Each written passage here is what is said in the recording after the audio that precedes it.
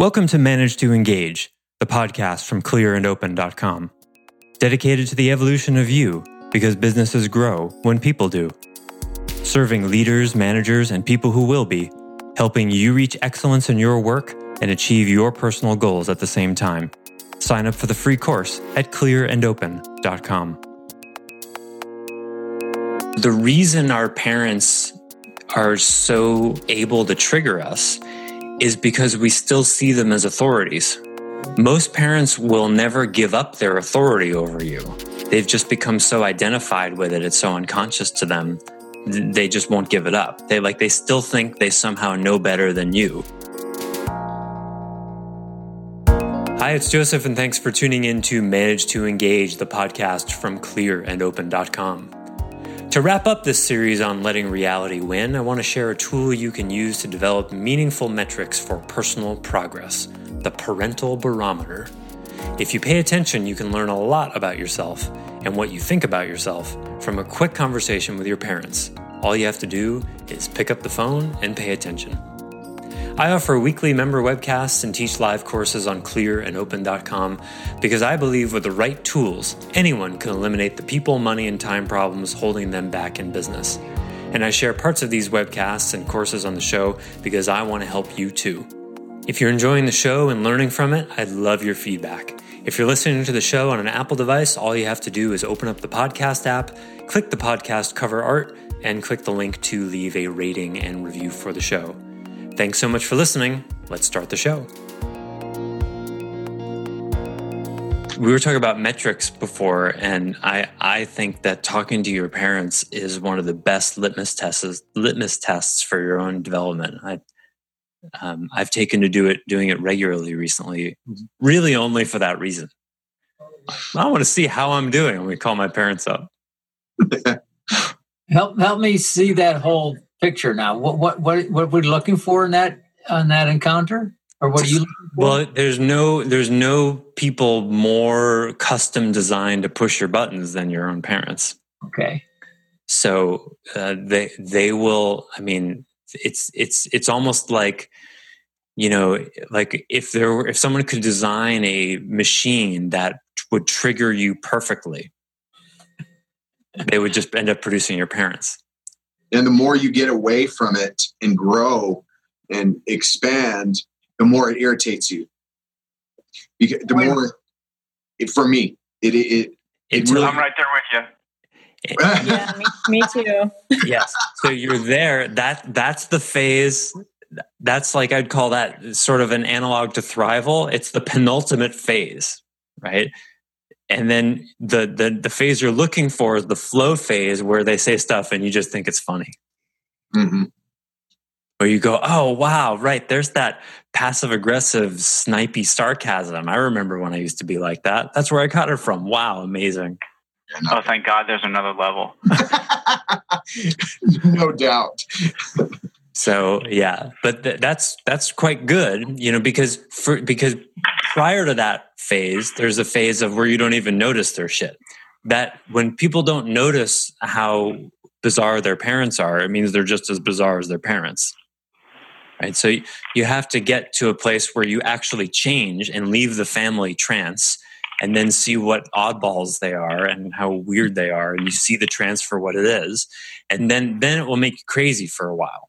And there's usually a period of time where you just need to take some space and not interact with them much at all while you gain your balance, gain your footing in this new self.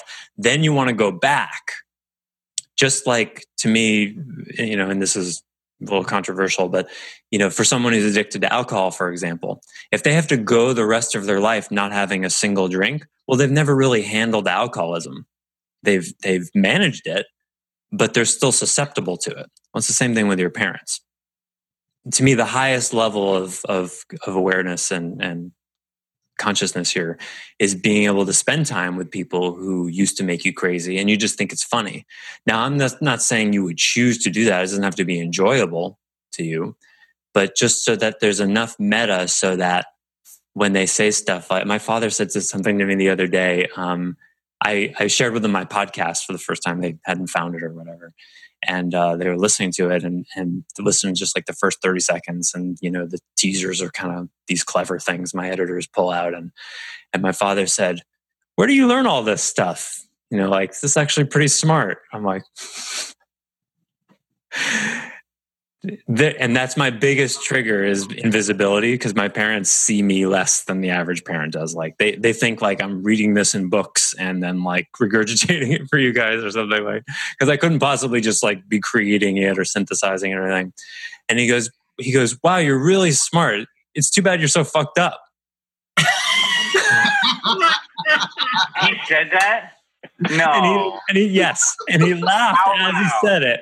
And I was just like, wow, that's amazing. Oh my gosh. That's amazing. And I felt like it kind of pinched a little bit, but more I was like, wow, yeah, that's what wounded me. That's what they did. Both of them. They did this kind of like, oh, we're just teasing you, just messing, but it was a dagger in the back, but because the way he laughed, it just gets dismissed. And if I were to go, "Ow, that really hurt," he would have just dismissed the whole thing in that moment, made excuses or whatever. I've done that before, challenged it, said the road of like, "Hey guys, but that's the kind of weird passive aggressive stuff that, hurt me and made me feel invisible when I was a kid." And I've done all that and found the limits of what they could take in with it. And so I was like, wow, that's amazing. Wow. I was just kind of like, not quite stunned. What's the word? I don't know, bemused in a kind of bizarre way. I don't know what the word is. I received, the Christmas letters. I don't know if you guys get these from friends. They write out what they did for the whole year. My very best friend sends it. And I've never seen anyone belittle their spouse in a public letter so clearly and awfully and painfully in my life. And I think he thought he was being humorous. Oh, no. The closer your circle gets, the easier they wound. And I read that and was just like, I can't believe people say these things. And he said this. It was unbelievable. What's that? Yeah, well, anger, crying, and laughing are basically your three options with any of these kinds of things. And, laughing is the hardest one, not in a not feeling it way, but in a, you're so secure in yourself, it can't touch you anymore. I mean, that's really what it's about. Like, because the reason our parents are so able to trigger us is because we still see them as authorities. Most parents will never give up their authority over you. They've just become so identified with it. It's so unconscious to them. They just won't give it up. They still think they somehow know better than you. And it's understandable, for like 20 years or so, that's who they were. And to be able to make a shift, at age, when you're age 20 or 25 and be like, okay, I've told you everything I know. Now let me tell you the secret. I have no idea what I'm doing. I made all that up. How did you tell me what you learned? For a parent to be able to do that, that's a rare parent that could actually learn from their adult child. The more the parent can't do that, in other words, the more the parent holds on to that false authority, the more likely you are going to give up your authority with them. If you give up your authority with them, you're triggerable. In other words, their opinions matter too much to you. Right? Because if in other words, like what would be the difference for me if, I'd meet some guy at a grocery store and we'd start talking and he goes, "Wow, you're really smart. It's too bad you're so fucked up." That should mean just as much to me as if one of my parents said it. You see? Because I know what's true. But to the degree there's some part of me that's like still stuck in shame that goes, yeah, you are kind of fucked up. And despite all of your intelligence, believe me, all of that's in me. I can jump right into that story, or a part of me can. But how much is there the bigger me who's like, yeah. They don't actually know you. They haven't since you were 15, 14, and maybe they never have. And they insist on pretending. So who's right? Who's right? What reality are you going to go with? But because parents will very subtly and very powerfully constantly assert that their reality is absolute truth, look for it. Next time you're talking to one of your parents, if they're still alive, listen through the lens of, in what ways are they asserting absolute truth with me? In a way that's just not questionable. Every time I talk to my father for longer than 10 minutes, he will start a sentence with the phrase, "the reality is." That's all it takes. When he says, "the reality is," suddenly I'm 10 years old, and in my family growing up, the mythos was dad knows everything. He was really good at Trivial Pursuit, and he's an expert at crossword puzzles. But he couldn't consciousness his way out of a paper bag. Okay. Right? But for a long time, that was the mythos. He knew everything. He's a clever guy. He's read a lot of books about stuff, but he doesn't know anything about living life. For those of you who know the Enneagram, he's a 5. He's terrified of life. So talking to your parents is a really terrific way to check in and see where you are. Because if they make you crazy, well, how did you make you crazy there? You must have believed what they said. Right? Some part of you still believes them. I don't have a problem with my parents, the way they act. I have a problem with the way that I hold my parents. That I find that they've let, or at least my dad, where most of my shadow stuff comes from, he just wants me to be happy and at peace, and really and truly, that's true. But all the old stuff is still there in my brain, and it really is true that interacting with him is a very big test for me, as far as, can I keep all the realizations in place that I've started to make some ground with when I'm actually talking to him. So how does that work? Well, how do you do that? So like when you're talking to him, you're having memories?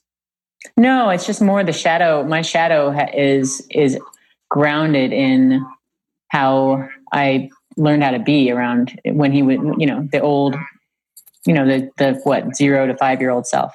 Mm-hmm. And so I'm not thinking about it. I'm just aware that that's the dynamic at play. There's no real dynamic. It's very different than what you just described in that, there's that dig, or there's that the reality is thing. I'm not hearing any actual words. I'm just hearing, I'm acting as if it's all in my head. Have you ever talked to your shadow about it? Yes, I have. I have a whole book. I have books about it. Okay, cool. Okay, good. I'm not books, but I was just rereading some of the stuff from our summer work on the shadow and found some of that. And it's been very helpful recently. Yeah, of course I would start with a yes here. Your shadow is looking out for you. And this would be, I think, the experience with any adult talking to their parents. There's going to be a defense that is at least keeping a close eye on what's going on to make sure whatever happened doesn't happen again. So yeah, she's looking out for you. I like that. And I hope you like that too, because the intention is good. Mm-hmm. But then the question is, I would start there with your shadow, and then I would say, what evidence do you have, shadow, that any of that is still happening? I would want to know, does she think you're missing something, that it's still going on? Maybe she thinks you're missing something. Maybe it's still subtly there on an energetic level. I don't know, but I would be certainly open to that.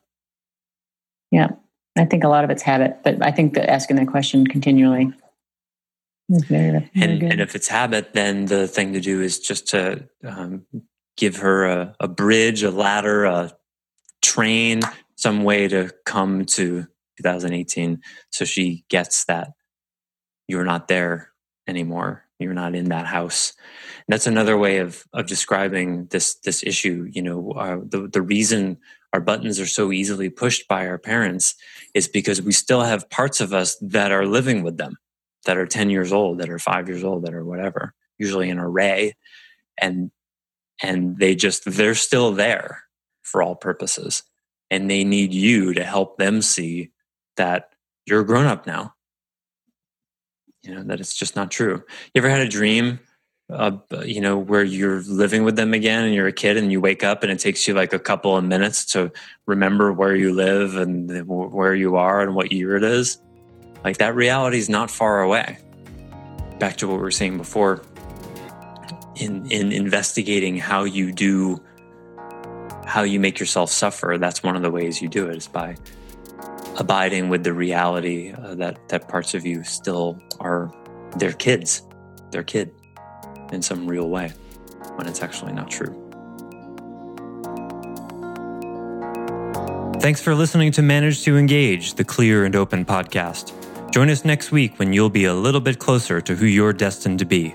Until then, know that Clear and Open is dedicated to the evolution of you, because businesses grow when people do. Be sure to visit clearandopen.com for the latest tools, articles, and free resources to help you on your journey. Thanks for listening, and bye for now.